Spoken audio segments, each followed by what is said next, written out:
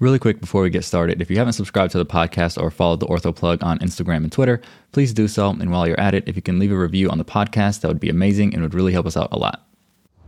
You will make it through if you find a way to forgive yourself for not being perfect. You know, we are so focused on being perfect in medicine and banking, whatever it is. Like our, human race, and I think especially in this country, we're just so focused on perfection, so focused on being the best that sometimes we don't forgive ourselves for just not being there yet. It doesn't mean you won't get there. It doesn't mean that you won't eventually reach there. But like Serena Williams wasn't always Serena Williams, like Tiger Woods wasn't always Tiger Woods. All of these legends, they had their moments where they weren't there yet. And at some point they just all of a sudden they were the GOAT. Like it wasn't like, oh, like I was on this path and I see myself being the GOAT. It was like all of a sudden they won 12 Grand Slams and now they're the GOAT. You eventually make it there, but the people that never give up are not the people who are perfect, are not the people who are excellent at all times. They're the people that find a way to forgive themselves for not being there yet. Hello and welcome to episode 3 of the Ortho Plug, the podcast where I get to speak with some of the most successful, inspiring, and really just dopest orthopedic surgeons in the country. And one of the things that make them particularly special is they either come from underrepresented backgrounds or they are actively supporting those that do. This episode is truly incredible, where I have the immense honor and privilege of speaking with Dr. Josey Oquendo, an intern at the Hospital for Special Surgery. Josey went to undergrad at UPenn, where she majored in bioengineering and biomedical engineering. She stuck around for a year where she got a master's at UPenn in engineering, specifically robotics engineering. Then she headed west to Stanford Medical School, ended up taking a research year and focused on, as you probably guessed by now, a little bit of engineering, specifically 3D topographical scanning as a tool in surgical and interventional decision making. And now she headed back to the East Coast, back to her home, New York City, to go to HSS, Hospital for Special Surgery, for residency. In this episode, she talks about how staying true to her interests and embracing her unique path ultimately led to much of the success that she's experienced. And she also highlights how we can address some of the negative thoughts and feelings we are sure to experience throughout our training and careers. Believe me when I say this episode was absolutely phenomenal, and I'm sure you're going to enjoy it. Welcome back to the Ortho Plug podcast. We have an absolute heavy hitter here, Dr. Josey Oquendo, first-year orthopedic resident at HSS. I feel like I need to say the HSS because it's kind of like the HSS. But thank you so much, Josey, for joining the show. Absolutely. It's my pleasure. Thanks for having me. And also, happy Hispanic Heritage Month. I know that you're those Puerto Rican roots are deep for you. So happy Hispanic Heritage Month. Yes, they are very deep. And it's, very timely that this has happened, that it's Hispanic Heritage Month right now, because Bad Bunny just released his video for El Apagón, which is our new national anthem. And it actually turned out to be a 20-minute documentary on everything that's going on in Puerto Rico right now. So, it's very timely that he released that right now. And that I happen to be here today. Wow. that was literally yesterday. So, wow, that's wild. Look at the timeliness of that. And I'm definitely going to check that out. And, it's part of the purpose of this is to be able to hear from voices in the field of orthopedics who come from underrepresented backgrounds like yourself. And so for you to, again, be able to, I think, expand your voice at this time, I think is going to be perfect. The first question that I have is, where did this interest in medicine and ultimately the interest in orthopedics come from? I like to kind of hear people's stories because I think that's some of the most powerful things that we can hear. So those are two very separate stories. For me, I'm kind of a strange bird that way. But my first one, the interest in medicine, I think early on, it sounds kind of cliche, but early on, I had an inkling that I might want to head in this direction, whether it was medicine, physical therapy, social work, kind of the service to human beings industry was really appealing to me. And it's because the care that my family was getting in Puerto Rico and in Florida is just it's not the high quality care that I was seeing on TV, on episodes of Scrubs and things like that. I felt like providers were frustrated with my family because they couldn't communicate with them properly. And I just felt, even when I was 6 years old and visiting family in the hospital, that, I just felt like my family members weren't getting the care that they deserved. And I imagined, we're not incredibly well off, but we weren't the poorest of the poor when I was growing up. And so I was like, if we're being treated like this, how are the very poor being treated? How are the people who don't have the money to even be here being treated? No wonder they're waiting to go to the hospital until they're, very critically ill. And I remember thinking that was just like a huge driver. And as I progressed through high school, I volunteered at a hospital, and I saw the same thing. I grew up in upstate New York, and there were just aren't very many Latinos up there. And the few that were up there, they wouldn't call interpreters, and they would ask me as like a high schooler to interpret for them. And I just remember thinking that this doesn't feel right. I feel like there needs to be more of us. And that really has been my driver from the beginning. Like there are those days when I went to Penn for undergrad that I was in the library at 3 a.m. thinking, what am I doing? Like I could be all my friends in the business school are just like out enjoying their lives. Why am I struggling like this for no reason? And then I remember my reason, like I visit family, and they're all so excited because they're like, wow, we're going to have a voice. We're going to have a voice. That's what I kept hearing as I progressed through undergrad and through high school. And that's always been a major fire under me. It just, no matter how many times I struggle, I always remember that, like, this is not for you. This is for everyone. This is for all of your family. This is for your people. Keep going. And I just have always had that kind of inner voice in my head. And orthopedics, it's an interesting story. I was going into cardiac surgery until I was about halfway through my third year of medical school. And I had kind of a life epiphany. I realized that, I enjoyed the medicine and cardiac surgery, but it was just a little too heavy for me. I had a hard time with people always being on the brink of, critical illness or even death. And I had a really hard time with that. And so I really wanted to go forth and think about how can I most contribute back to my people. It's no secret to my friends that I want to have a practice in Puerto Rico, even if it's a part-time practice. And so I'm like, how can I most help my people? And I mean, I have family members who need hip replacements, knee replacements. They need spinal realignments. There's a whole slew of things that my family members need. And I thought about all the other people on the island that probably need similar care.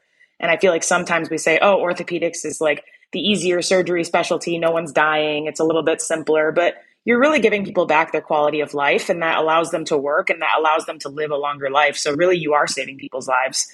And so that was for me a huge motivator. And I started to feel myself switching a little bit. And then COVID hit and I took a research year because there was an opportunity available, and I took it. And, it's been kind of 100 miles per hour ever since, heading towards orthopedics. I fell in love with it, and I feel like this was definitely the right field, especially with an engineering background. Right. There's a few things I want to touch on that just like I think are particularly powerful. Is one, I can hear from you that you've been able to really have a focus on like your central why throughout the entire journey, because I've had a lot of those moments too in medical school where I'm looking at my friends and I'm like my life sucks right now. Like, why are my friends like hanging out? Like, what is like, talking about going and taking road trips together and stuff. And it's not even a thought that I could, consider. But, having something where you can be constantly reminded of why you're doing it. And then knowing that in the tail end, you've graduated medical school, you're now doing what you love, that like, it is worth it, that you still are able to kind of find fulfillment in what you're doing. Is encouraging for me. I'm sure it's going to be encouraging for the people listening, because, that why is needed, because there are some tough times. And then just, again, being able to have that kind of purpose for the specialty that you're doing, I think is going to be able to make you go through residency too, because I'm sure you're going to have even harder times, thinking about that practice that you'll open up in Puerto Rico, helping your people, treating your people, that constant why, just like really stood out to me. And I think it's super powerful. You mentioned too the engineering background. So I want to touch on that a little bit, because, I do my research here on the people, because you guys are just absolutely blow my mind. And I know you went to UPenn and you got a bioengineering and biomedical engineering degree there. Then you did a master's at UPenn in engineering. I think it was specifically like robotics engineering. And then, I think even that research year, which I think we could talk about a little bit more, that you did at Stanford, were you doing like the 3D topographical scanning kind of deal as like a tool for decision making, for like surgical and interventional decision making? All of that is very engineering kind of based. So where did that interest come from, and how has that kind of led to or been incorporated with your interest in orthopedics? It's funny. The engineering thing was also my life is very serendipitous. If I feel the wind blowing me in a direction, and I'm excited about it, I just kind of let the wind blow me that way. And that's what happened in undergrad. I was tutoring my friend Jeff, who was an engineer in math and science. And I was in the College of Arts and Sciences and grumbling a little bit. I wasn't like a huge fan of my liberal arts classes. And I was just kind of figuring out what direction I wanted to head. And he was like, you really should consider being an engineer. And I said, well, I want to go to medical school. And like, you can't like be an engineer and go to medical school because I don't know, right? I had no idea. And he was like, no, you can, it's just harder. Like you're going to work a lot harder than you are working right now, but you can totally do it. And I was like, that's kind of crazy. I told my dad, who's an electrical engineer, and he was like, that is a terrible idea. You want to be a doctor? Stop it. You're getting distracted. Blah, like classic Hispanic father throwing a fit. And, it turned out to be the best decision I've ever made because that was just kind of an inkling. I had this like inception kind of seed that wouldn't go away. And I just loved it. I mean, I transferred to engineering. I loved every second of those classes. I realized that I'm the kind of brain that likes to fix. Like, I want to fix. I don't want to talk about it and think about it. I want to think about it enough so that I can fix it. And I want to see it fixed in front of my eyes. And that's kind of where the divide is, I think, between like theoretical physicists and like engineers, right? And that's also where the divide is between those medically focused folks and surgeons, right? Like, it just seemed like it all kind of fell into place. Like, I want to fix. I don't want to sit there and think about it and talk about it for too long. And so that led me to engineering. I loved bioengineering, but I actually minored in mechanical engineering because I realized halfway through, like, my focus within bioengineering was very mechanically focused and I loved it. And I was considering double majoring. And then I had a really good mentor who was like, well, why don't you just get a master's? We have a really good robotics program here and you would really benefit from putting everything you've learned together.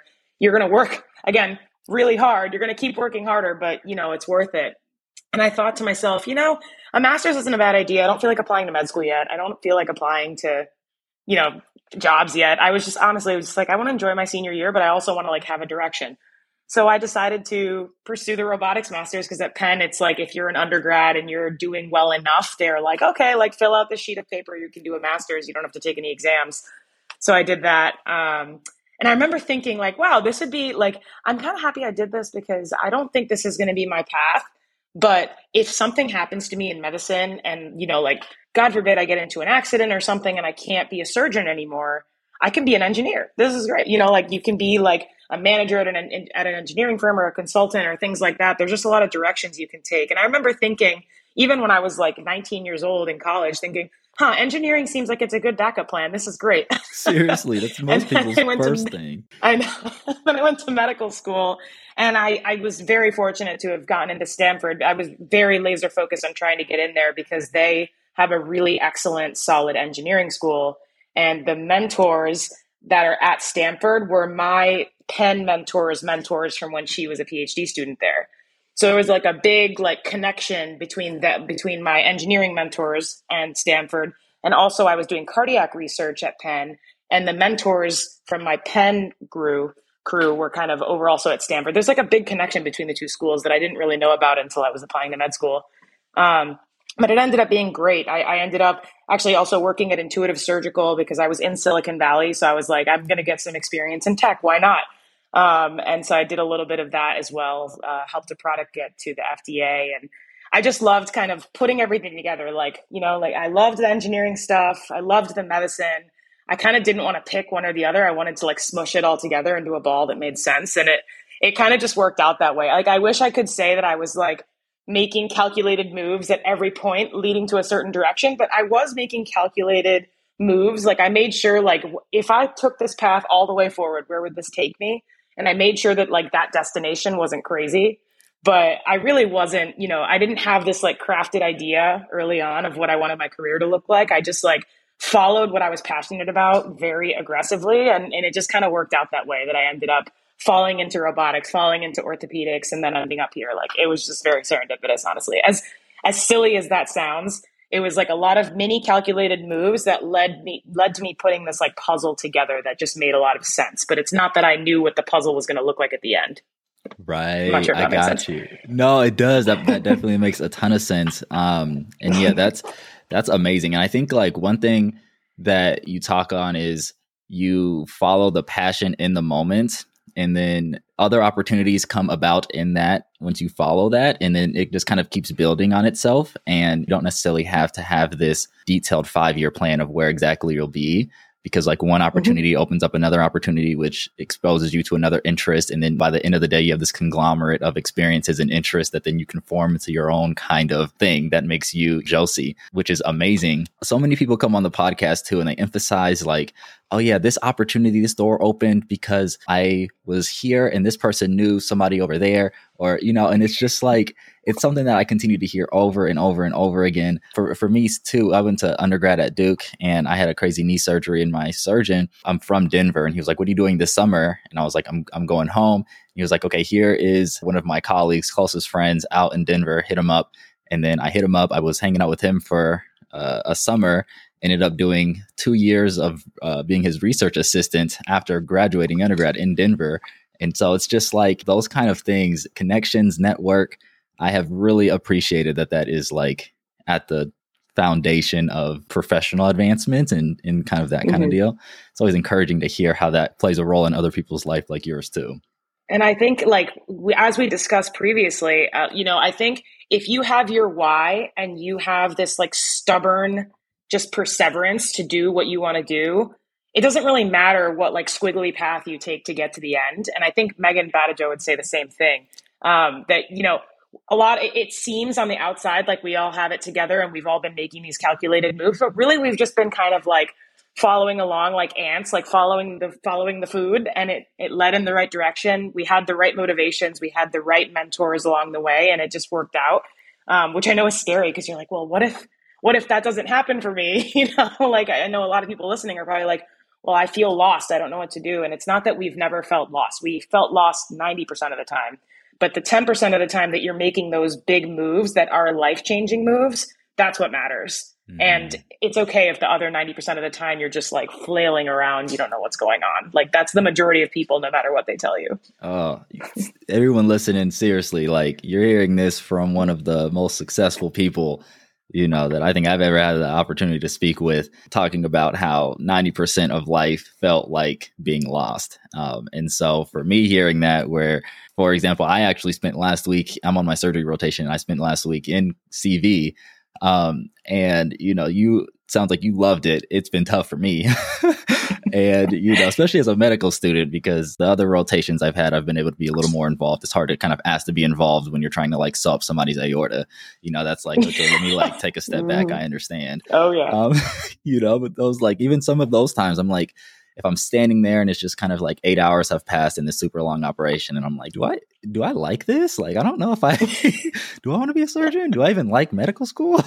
And so it's always encouraging to hear that, these thoughts aren't just my own, and that other people feel certain kind of aspects of that. So you went to Stanford and ball out at Stanford, do all these amazing things, meet all these incredible people. And then COVID hits and you take a research year. I know so many people right now are kind of going into taking a research year, one, because, I think orthopedics is becoming more and more competitive than ever. And then for two, just because, orthopedics has a lot of research opportunity, and, it's something that people interested in ortho are usually also interested in research. So I know you said COVID played a role into the decision-making into taking a research year. Was there anything else? And then what were some of the benefits that you felt like you gained from that research year? There are so many. And I'm someone that's taken time off whenever I wanted to. So if I felt even an inkling that I wanted to take years off, I did it. Like that's what I did with undergrad to med school transition. Even like I had some space between my master's and applying to med school, because I had always been told by people ahead of me, if you feel like you need time off, if you feel like you want to do research, pursue something else, just do it. Like medicine is always going to be there. Residency will always be there. Just take the time that you need, because the more you follow your passion, the like lower likelihood that you burn out faster, if that makes sense. You shouldn't just push through for the sake of pushing through as much as some people tell you to. And I think my research year was already something I was contemplating, especially as I was really hitting this crossroads between, cardiac surgery, general surgery, orthopedic surgery. I was like really having a hard time choosing. And COVID hit. I had a mentor reach out and say, hey, we have this really cool project. We just need someone who can take off with it. And I said, okay, I'll take off with it. And that was my 3D scanning project in scoliosis. And, I'm so happy I did that, because I got to take that project from the beginning, and, I'm still involved in it, and it's like getting bigger and bigger. I was able to do so much with that one project, but I also had a lot of other projects I could get involved in that lab, while also like having this one project that was like my child that I like really cared about. The other thing about a research year is that you are near a hospital, right? So like if you're doing your research year affiliated with an academic center, you can be in the operating room, you can go to clinic, you can like have FaceTime with these attendings who otherwise wouldn't get to know you well or only get to know you in a research setting. So I was pretty steadfast in making sure that I was going to clinic as much as I could, going to the operating room as much as I could. And even if you're in a program where you can't scrub in, because you don't have malpractice insurance for your research year, et cetera, just being in the operating room and being able to like be in that environment and get to know people, that like makes you a more present person that they then remember down the road. And it also kind of reinforces or doesn't reinforce what your choice is going to be. You might get to the end of a research year and be like, this is not what I want to do. And as scary as that is, that happened to a couple of my friends and they're fine. They're very happy with the directions that they took. But the benefit is you have a little extra time to figure out, like really solidify or kind of pivot and change your direction. And either way, you're getting good research, you're, buffing up clinical skills, you're working on everything that's going to ultimately help you be a better resident down the road. And so I think if you're even debating taking a research year, if you can find a way to do it, you should do it. I know some people say, man, these research fellowships are so hard to apply to. They're so competitive. I was very fortunate and I just applied to an internal pool of funding at Stanford. I didn't have to apply to a research fellowship. But for those that don't have, research programs at their school and they can't get research fellowship, something like that happens, but they really want that time off. There are so many creative ways you can find a way to do that. You can get a typical job and find ways to maintain your access to the system that your school is part of or that another school is part of. And then that way you can do research and like it's unpaid, but you're still getting FaceTime with these attendings. You're still getting FaceTime with these residents that you're working with.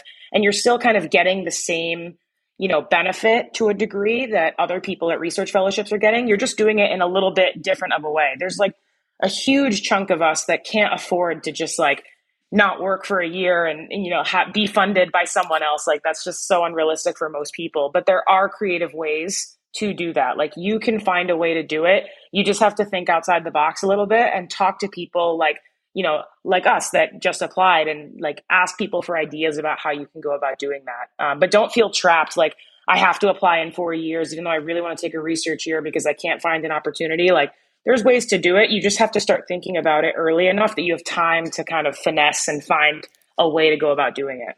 Right. No, that makes a ton of sense. And I think I never thought of myself as like taking a research year, but I feel like I kind of took a research year before medical school because I ended up taking those 2 years before undergrad. And that was also because, I also received the good advice that you mentioned of if you want to take time off, especially before you get into med school, like take it now, enjoy your life. I got married like a month after graduating. And so I was like, the last thing I'm going to do is like start my marriage and start medical school at the same time. Yes, smart. Yeah, I was like, I don't know if my wife would like me soon after, but and so I spent that time too. And that for me, that was one of those things where orthopedics was the only thing I had known, just mostly because of my injuries. So I got to be able to spend 2 years. And for me, that was one of those things that solidified my interest in it. But I'm happy that I had that experience because it would have also allowed me to make a pivot before, committing tuition and 4 years of life into medical school if that wasn't something that I necessarily wanted to do. And then again, being able to spend time in the clinic, in the OR, I think those things are always undervalued for that time that you get. Because, like we briefly mentioned, relationships are like everything. And not only are you going to be learning when you're in the clinic and the OR and you'll start to kind of see how things operate because it's a, well-oiled machine and things that just get comfortable with that. But just kind of like being on somebody's hip for a year is like one of the probably most impactful things for somebody's career. And so, yeah, the research, taking a year to do research, regardless of if it's research or whatever else, I think those things can be super powerful. And you don't have to feel like you have to follow the same line, make your squiggly line, like you mentioned. I love that. What were some of the things that you did in medical school? So we know research. Was there anything else that you felt like made you this like extremely standout applicant? I think, when you talk to people, they always say work hard, right? You have to work hard. But I think the definition of work hard is different for different people. And work hard for me meant I am going to be the most reliable person I can possibly be. Like when my mentor, who I knew was a big name in orthopedics, when he asked me for something or when she asked me for something, I had a couple mentors. I did it. Like if I got an email at 11 p.m. the day before an exam, I'm not sleeping. Like I'm finishing what I need to finish and sending it to them as soon as possible. And then I take my exam. Like I do what I have to do. That was my motto, like the entirety of my research year and my fourth year, like do what you have to do, do what you have to do. Like you are not going to stand out by just working hard. Everyone going into orthopedics works hard. You have to be like this like unflappable, unmovable person that gets it done no matter what. Like you will find a way. If it's a massive rock, you'll find a way around it. Like you don't have to move it, you'll find a way around it. And that was really like that was like always my mentality from the minute I hit clinical rotations to the minute I graduated. That was like 100%. I was like, I am going to be the best. I'm going to be the best. I'm going to be the best. And you know, what's interesting in this discussion is I've talked to Megan about this ad nauseum. I don't know if that was just like, I want to succeed. That was like, I'm a Hispanic woman. I'm not a typical person in this field. And people already don't think that I deserve to be here. So I want to be so good that there is no question that I deserve to be here. Like that was always my motivation. Like I want to represent my people well. I want people to know what we're capable of. There's only 3% of orthopedic surgeons who are Latino in the country. And I said, I want people to have absolutely no doubt of the absolute like powerhouses that we can be in this field if you just give us a chance. And so that for me, like, it wasn't just my internal motivation, like I want to be the best. It was like, I want to represent my people as well as I can. And I put, you know, that wasn't easy. It was a rough road. I definitely was a little too hard on myself. But that was always my motivation. Like everything I did, I thought back to that. And that meant on clinical rotations, I got there earlier than I would ever think that I needed to be there because otherwise I'm late because I'm Hispanic and it's genetic. And then I stayed as late as I needed to. And I didn't do like, you know, I wasn't like constantly saying, how can I help? How can I help? How can I help? I was like aggressively watching every environment I was in and making my own like internal calculation for like, how can I be helpful? Where can I insert myself? Where can I insert myself? And being very conservative in where I inserted myself. So I wasn't coming across as annoying, but I was working as hard as I could to be a foundational member of the team. And that's a really hard line to toe. Like it's the hardest part about being a medical student, I think, is figuring out how to be helpful without being in the way. But I was really calculated about that throughout my research, throughout my clinical rotations, throughout anything that I got involved in medical school. And I also just, you know, was really kind to staff. I think that is something that makes you stand out that so many people don't focus on. So many people go on their away rotations, go on their clinical rotations, and they like are so focused on impressing the attending and the residents, they forget about everyone else. And like the people that stand out are the people that like when environmental services walk by, not only are you giving them high fives, you know their name, you know about their kids, like you know their whole life story, you like bring them food. Like that's the kind of person that stands out. And I feel like a lot of people are so focused on their academic prowess that they're not focused on like the human piece of medicine and like, you know, just being a good team member that everyone wants to be around. Like you walk in the room and people get excited that you're there.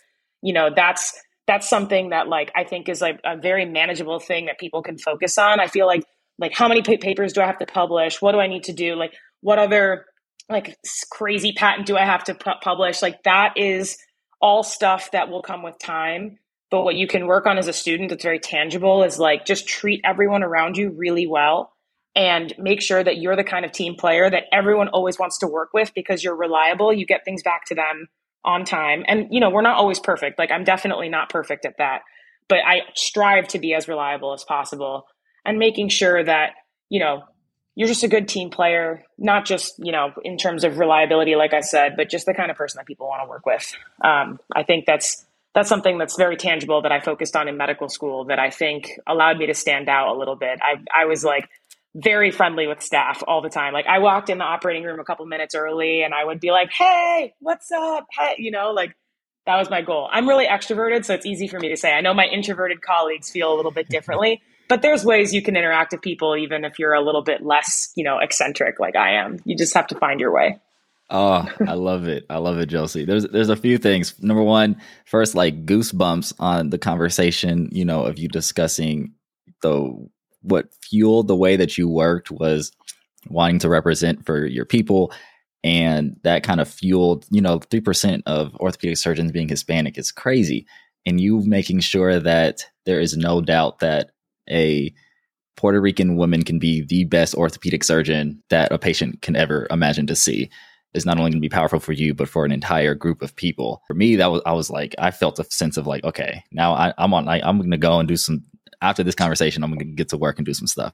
So thank you for the motivation. You bet. And number two, 6 years old, you always kind of had this interest in the industry of treating people. And then now you're mentioning, this like humanistic aspects of treating people as a medical student, just treating a colleague well, right? And, that's something that I think has transferred from, 6 years old. I like treating people. I like making people feel better to now this extrovert running into the operating room, knowing people's, family, what's up, that kind of thing. I think that it's something that can get overshadowed, like you said, this kind of idea of we are here because this is what we enjoy doing. And it doesn't stop at treating a patient. It doesn't stop at trying to make a patient feel better in terms of their health.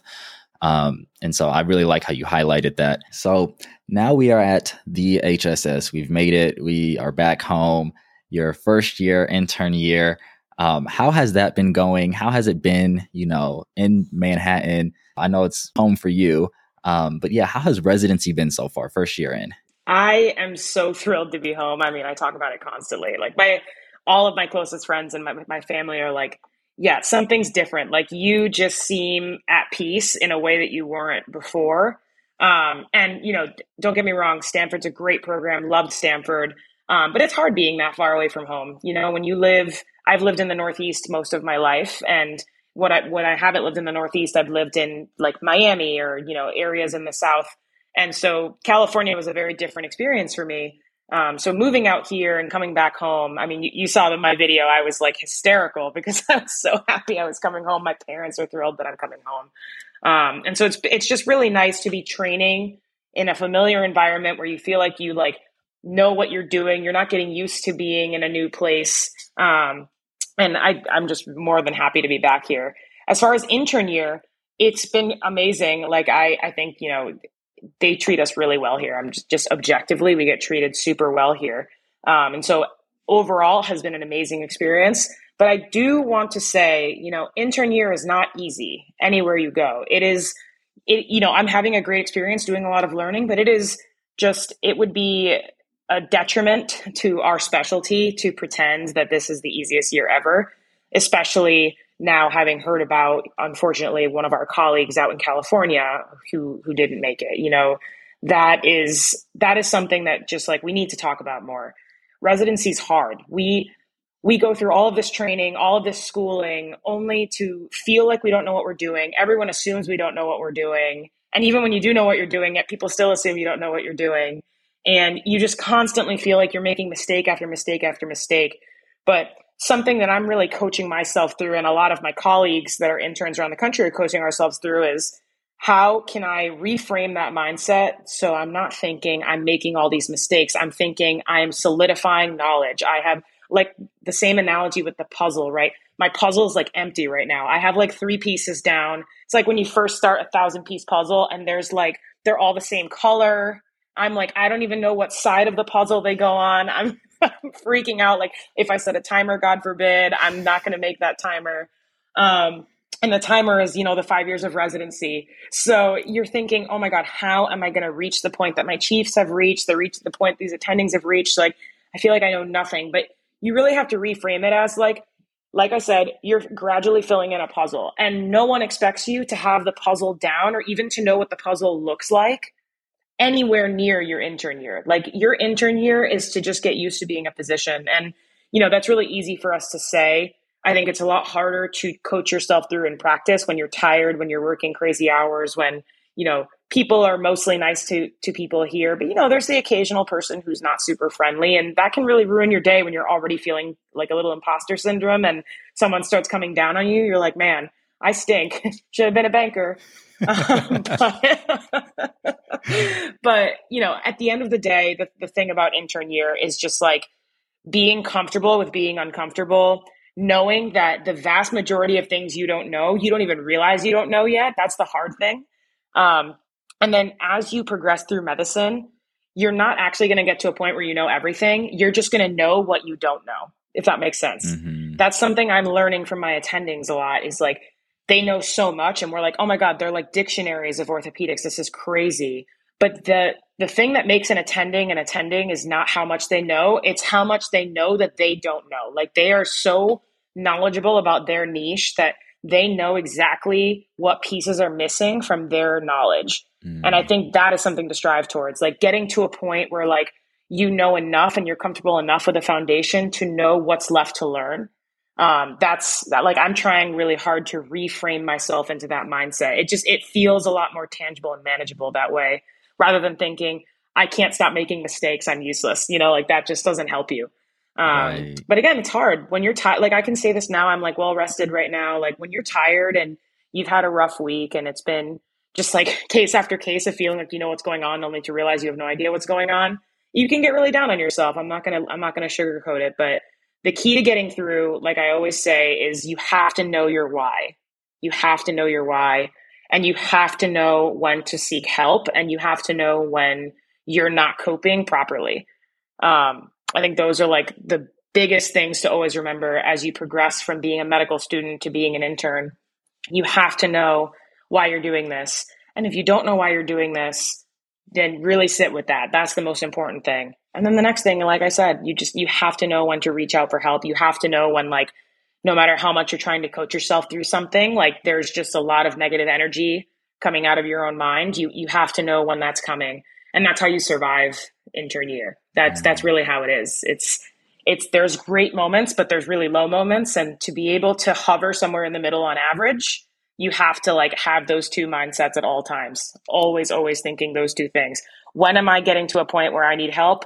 What is my why? Always. Right. Oh, that's amazing. And I think hearing that from you, is powerful for me, but everybody else listening too, because I like to think of these conversations that I have with people like yourself as like, I am talking, it's like an opportunity to talk to, like an ortho legend, like when they were an intern or something.